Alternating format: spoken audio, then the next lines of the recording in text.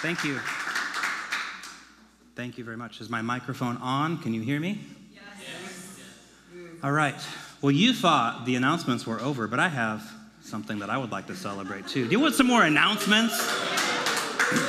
That's what we come to church for. I just want to personally thank you. For those of you who gave to Extending Hope, you supported Do for One.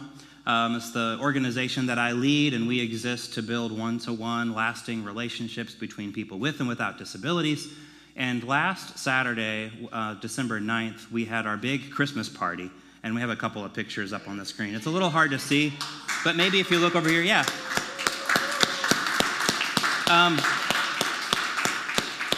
It was our biggest party yet. There were 120 guests. But what's more significant than the numbers for us is the level of the amount of love and the amount of commitment that each person who comes to these parties bring.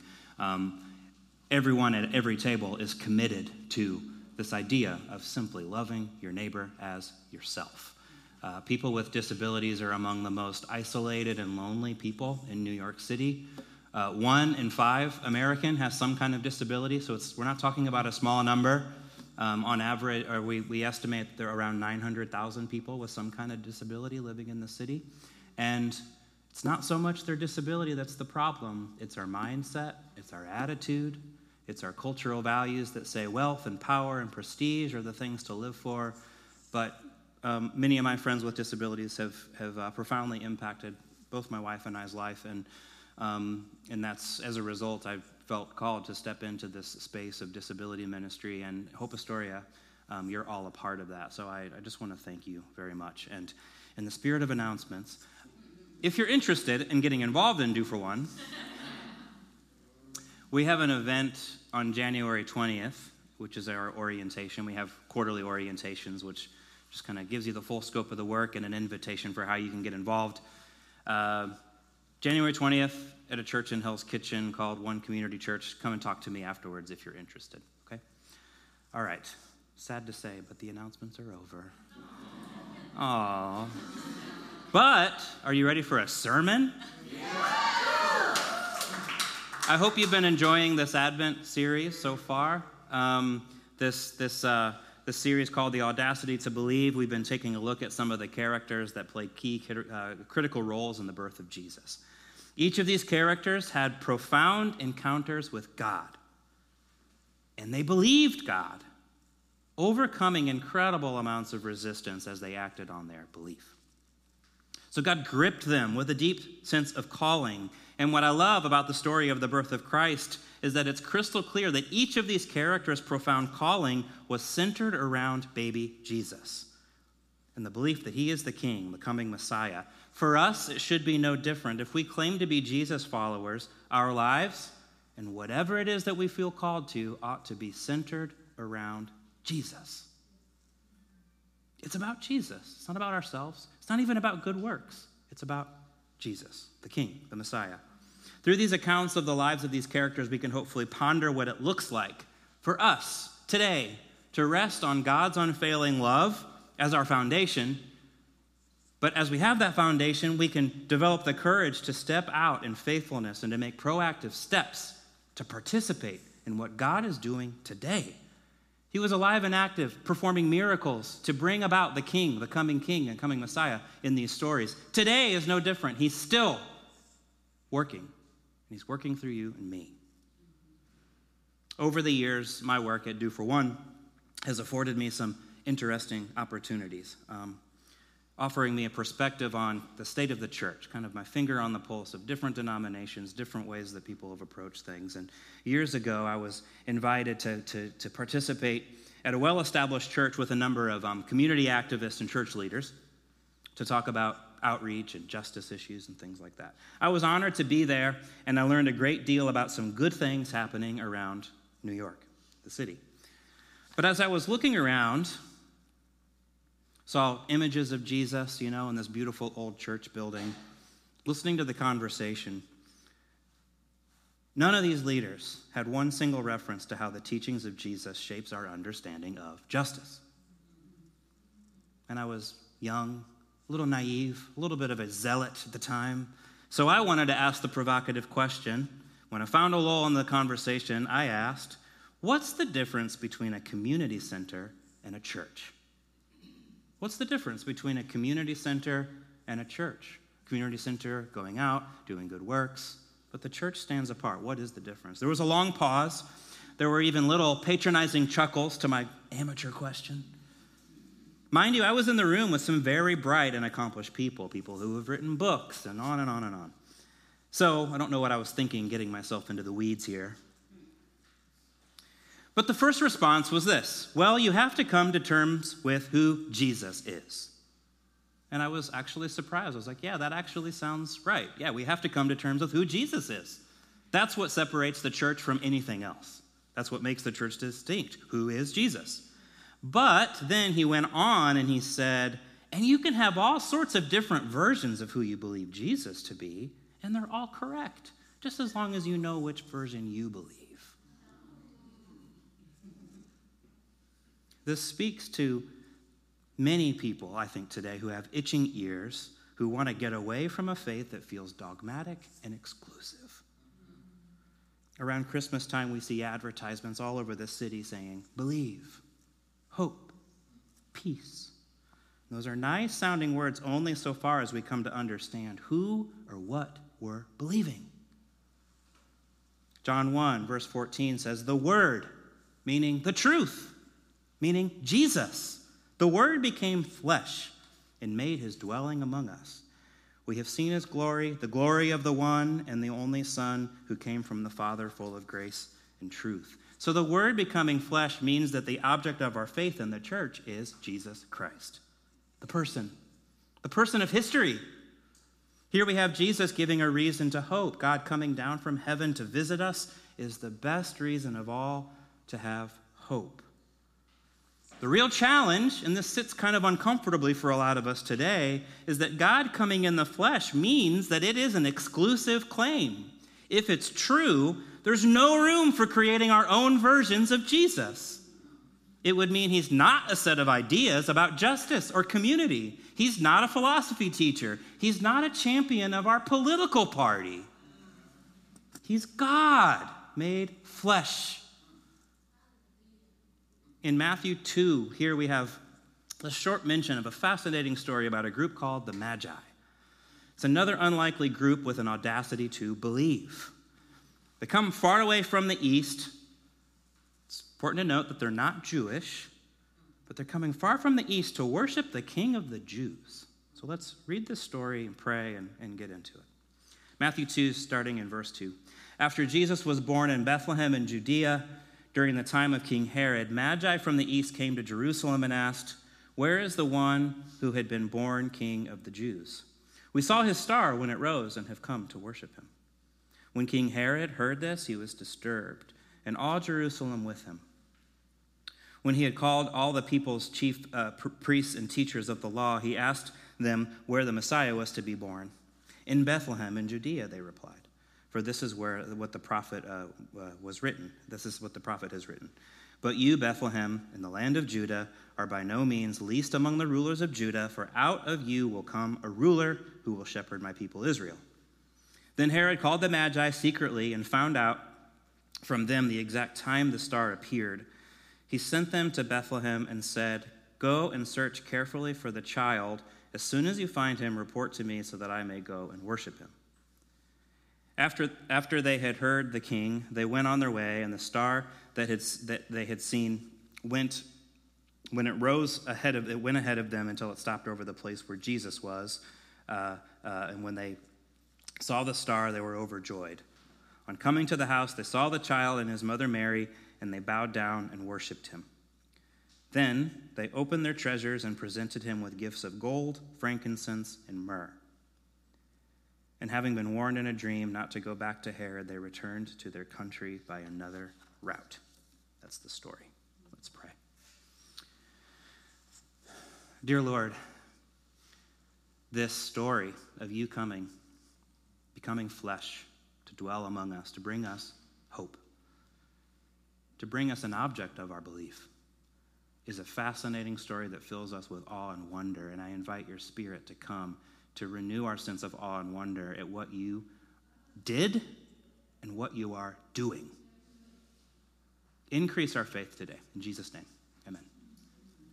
So let me describe this story in sort of plain terms, but add some context to it so that you can hopefully start to grasp just how fascinating and kind of strange this story is.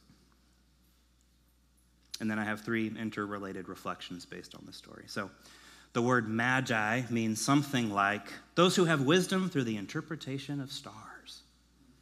Many in the East were watchers of the stars and often tried to pull out divine and special meaning from them.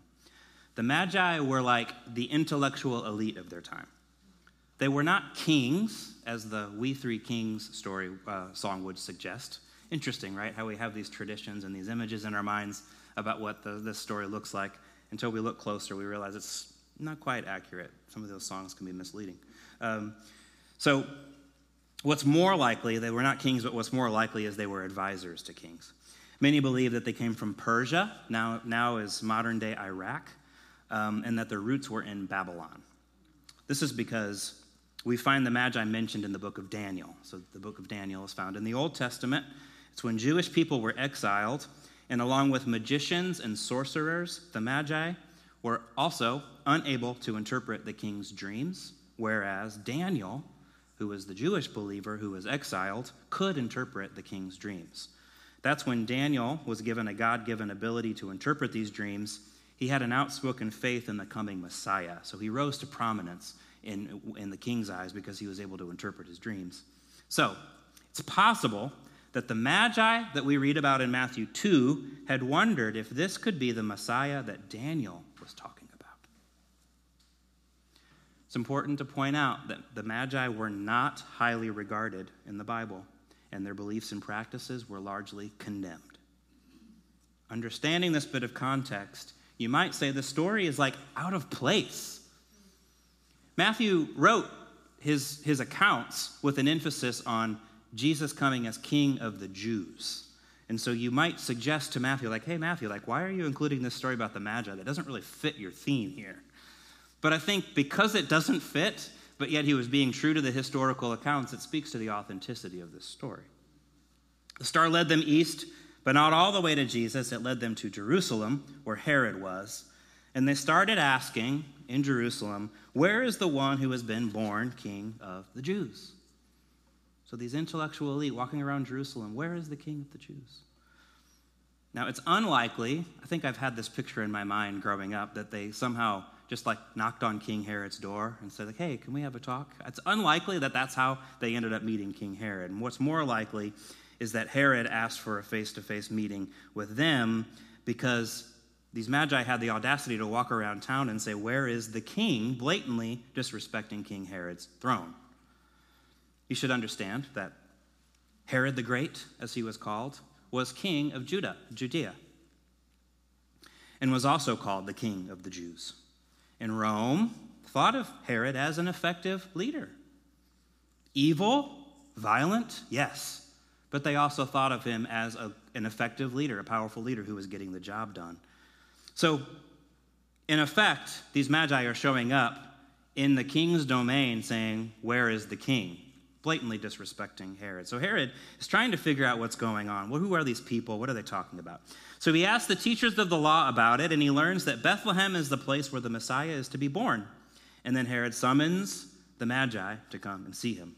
King Herod's motivation for bringing them to him was ultimately to figure out where Jesus was so that he could kill him. But he was trying to trick the Magi by saying, where is this newborn baby so I can go and worship him? So he's trying to trick, to find out information.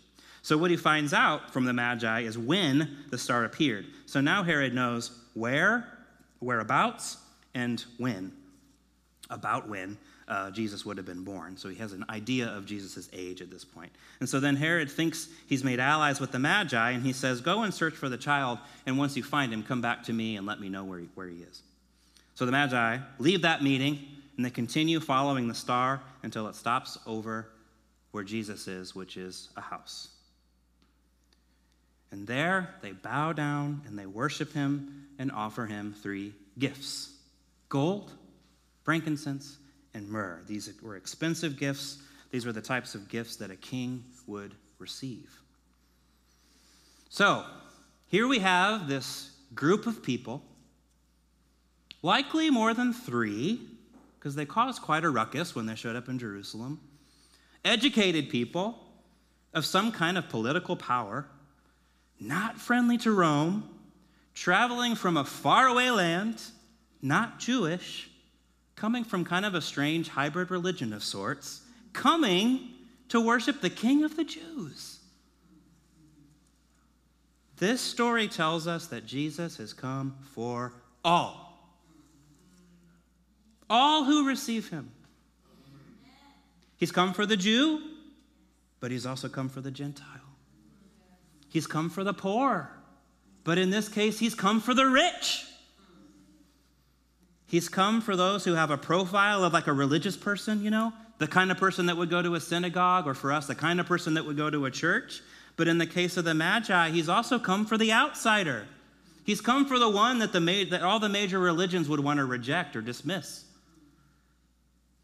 And as I was looking at this story and thinking about the Magi and how did God like honor them, or what was it about them? And I thought of Hebrews 11. There's a verse where Hebrews says, God rewards those who diligently seek him. Anyone who sincerely and diligently seeks him, God will honor you, and he will find you. And we see that in the Magi. God shaped them into being a profound example with an audacity to believe. And there are 3 characteristics about being believers of God that I think we can pull from this story. Don't you love the 3-point sermon? It's just the best. Through the story of the Magi, God calls us to be the unexpected, uncompromising, undivided worshipers of God.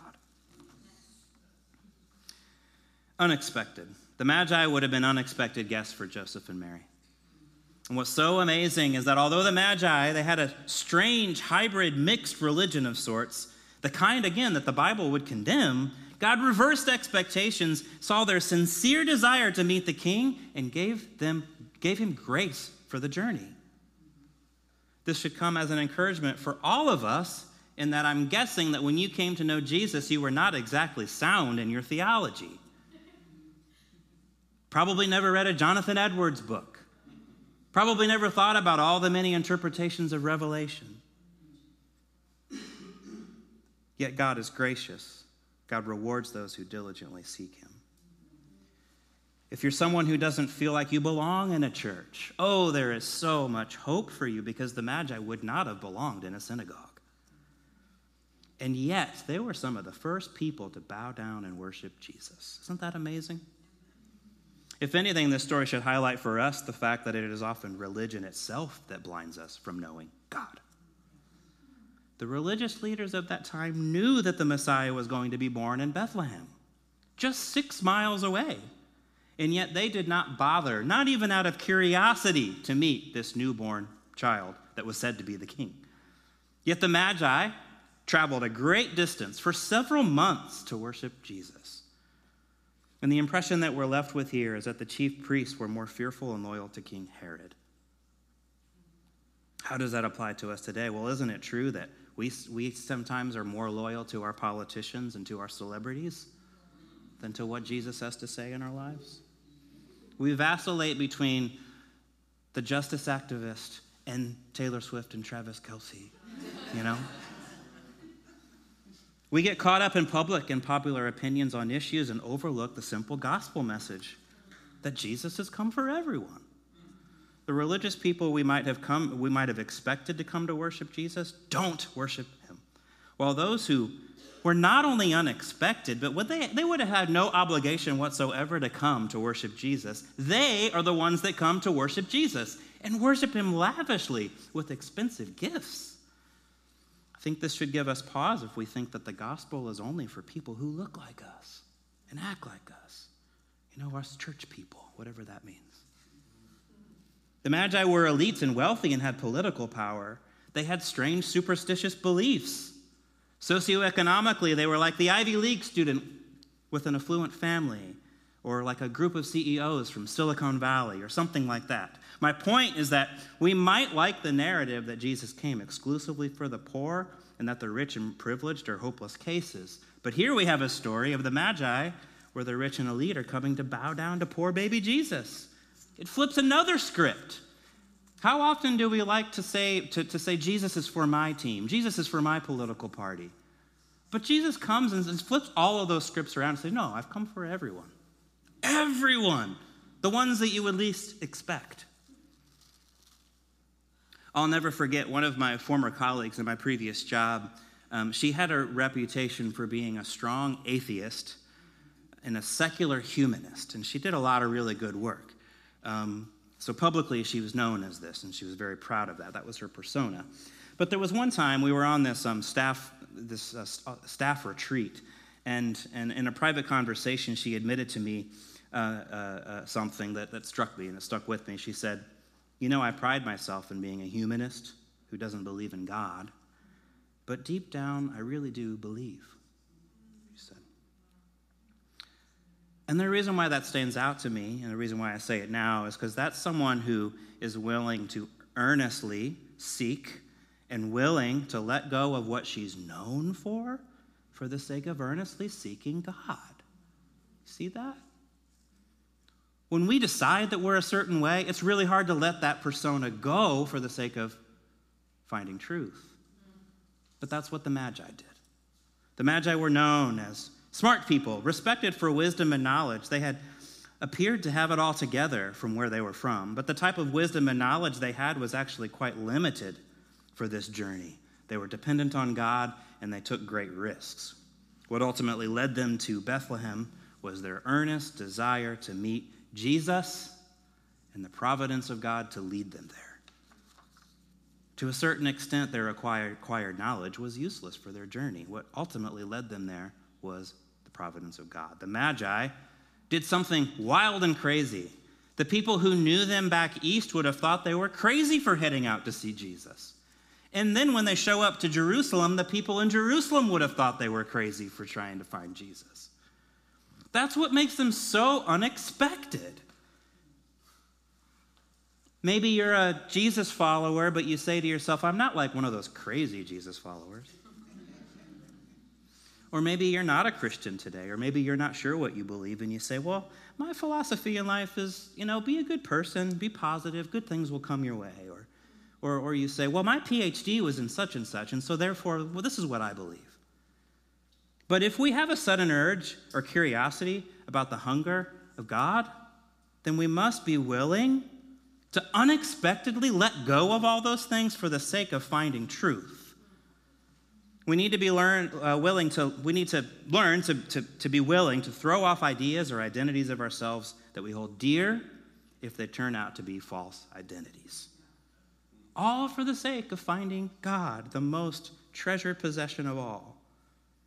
In that way, you and I can become unexpected worshipers of God. God calls us to be unexpected, do unexpected things at times for the sake of following him.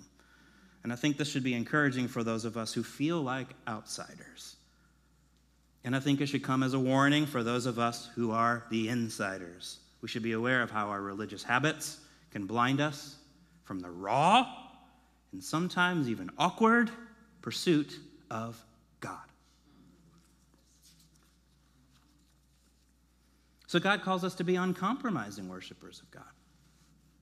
After the Magi saw Jesus, they were warned in a dream not to return the same way home. Remember, Herod wanted them to come back to them with a report, but they avoided this, having been warned in a dream, and they snuck away and they went home. The Magi had the audacity to believe and the audacity to go against King Herod's orders. And I think this shows that they did not compromise on their beliefs that Jesus is the king and not Herod.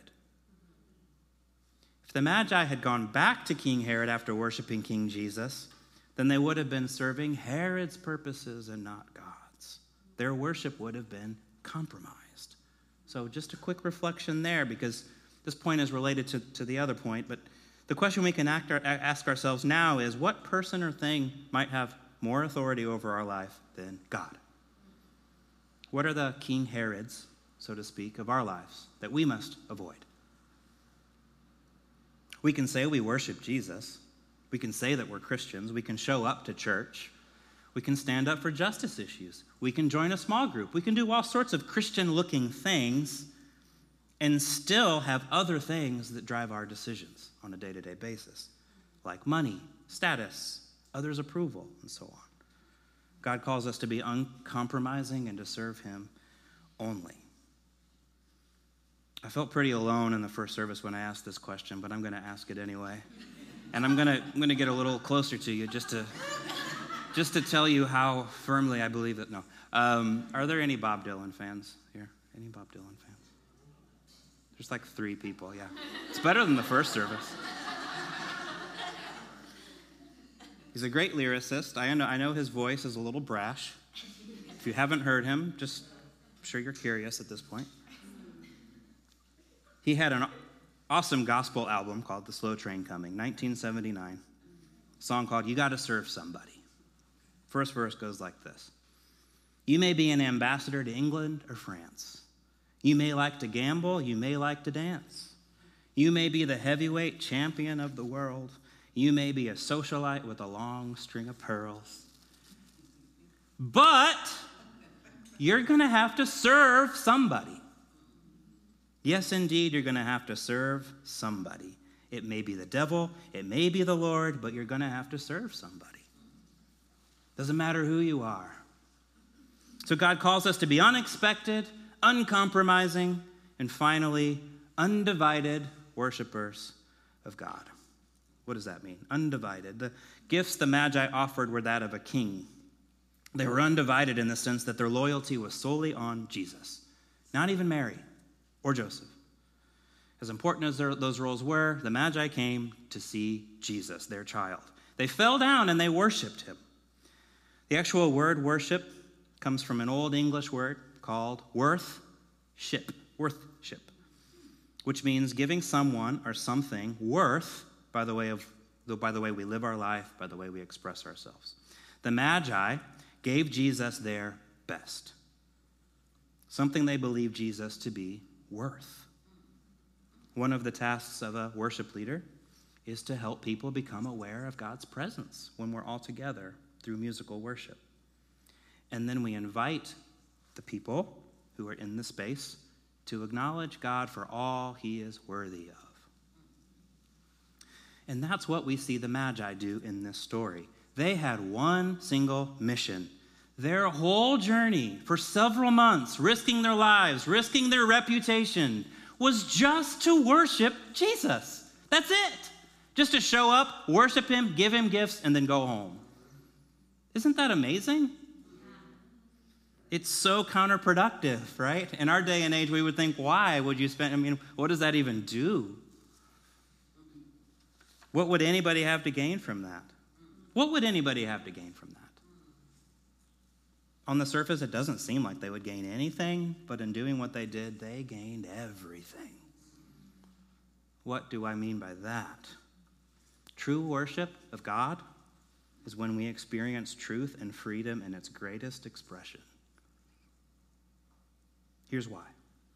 If you don't worship God, you'll worship something else. And when you worship something else, it'll create an insatiable hunger, and you will wind up becoming something other than what you were made to be. If you live to worship money, you'll never have enough, and you'll always be comparing yourself with people who have more. If you live to worship power, you'll always feel weak and afraid. If you live to worship beauty, you'll always feel ugly. If you worship being intelligent, you'll always feel a fool. It's important to point out, though, that the problem is not in our desire to be satisfied. It's not in our hunger. It's not in our desire to find fulfillment. The problem is in what we think will give us that fulfillment. Are you with me? And when we make too big of a deal of these things, they start to drive our life. They start to control us. We begin to serve them and not God.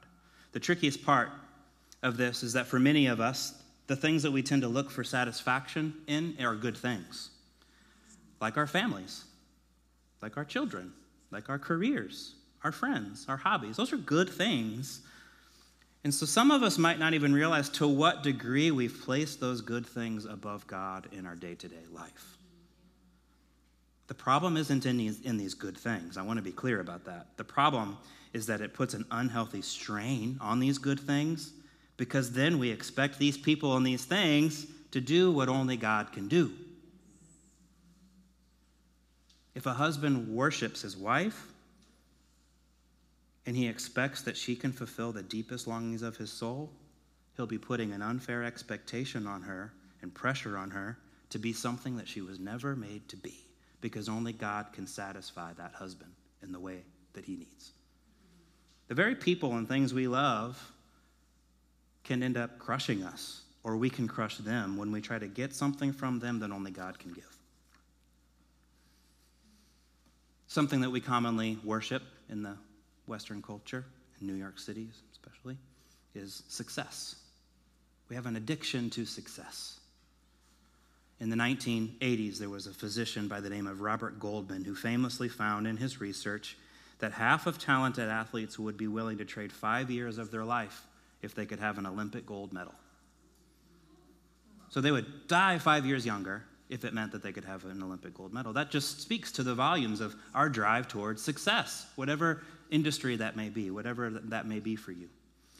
When I graduated high school, a lot of my peers got ahead of me. So a theme in my young adult life was people are always kind of ahead and doing the thing that I want to do before me, you know. They went away to 4-year colleges before me. They got married before me. They have children, and on and on and on. And so I always felt there's kind of like this deep imprint in my soul of like feeling left behind. And I don't know if you can relate, but there is this gnawing question that still follows me to this day, and I have to be aware of it and seek God's grace in it. And the gnawing question that follows me is this: am I successful yet? Am I successful yet? Have I finally arrived? Have I finally accomplished something where I can say, yeah, I'm successful? I mean something now. And what I realize now, and maybe I can save you some trouble, is that there's no level of worldly success that will ever make me finally say yes to that question. I'll always be chasing for more and more. I'll never be successful if that's my God, if that's what I worship. Maybe it's not success for you, but maybe it's something else. What is it for you? One way to identify that, and I invite you to reflect, is ask yourself, what thing or person, if you lost it, could cause your life to lose all meaning? What thing, if you lost it, could cause your life to lose all meaning? Whatever that is, it's more than likely that this is the thing that's dividing your heart, that's causing you to compromise between worshiping and serving God alone. And it's something that, if you're not careful, can enslave you and can strip you of all sorts of joy. So as we close, the musicians can come. I just want to end there. I want to reflect on that question. If we can just reflect to ourselves, what is that thing, that person, that group? Is it success? Is it wealth? Is it power? If you lost it, it would cause you to just not have any more meaning in your life. More than likely, that's something that you're serving. More than likely, that's the King Herod of your life, so to speak. So God, we offer that thing to you, and as an act of worship, we lay it down out of recognition that it's never going to fulfill the longings of our soul. Can we be unexpected in our worship? Can we surprise the people that have always known us to be X, Y, and Z and say, no, I'm not that way anymore. I follow Jesus. The series calls us to an audacious belief, calls us out of our comfort zone, calls us out of our greed, out of our desire and obsession over success or whatever it may be, so that we can follow him and so that we can become Jesus followers and do some good in this world. But it begins and it ends with worship. It begins and it ends with worship, and that's something that applies to all of us.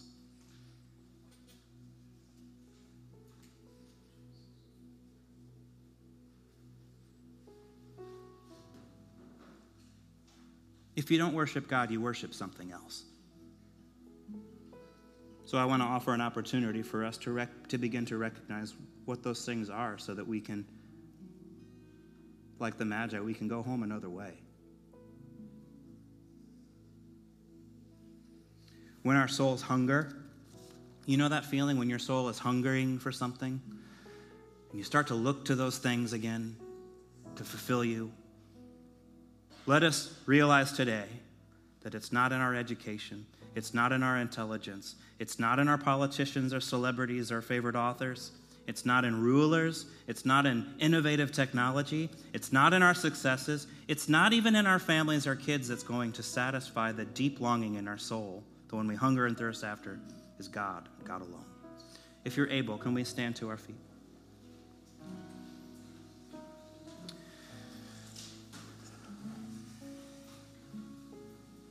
If you want to do an unexpected thing, can we lift our hands? Can we hold our hands out like this?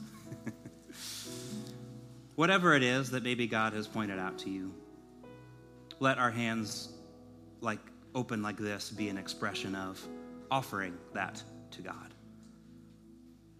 We offer these things to you, Lord God. As an act of worship, we say these things aren't satisfying us, and we're here to worship you. Give us the grace for our journey. Lead us and guide us. Thank you that you reward those who diligently seek you. It's in Jesus' name we pray.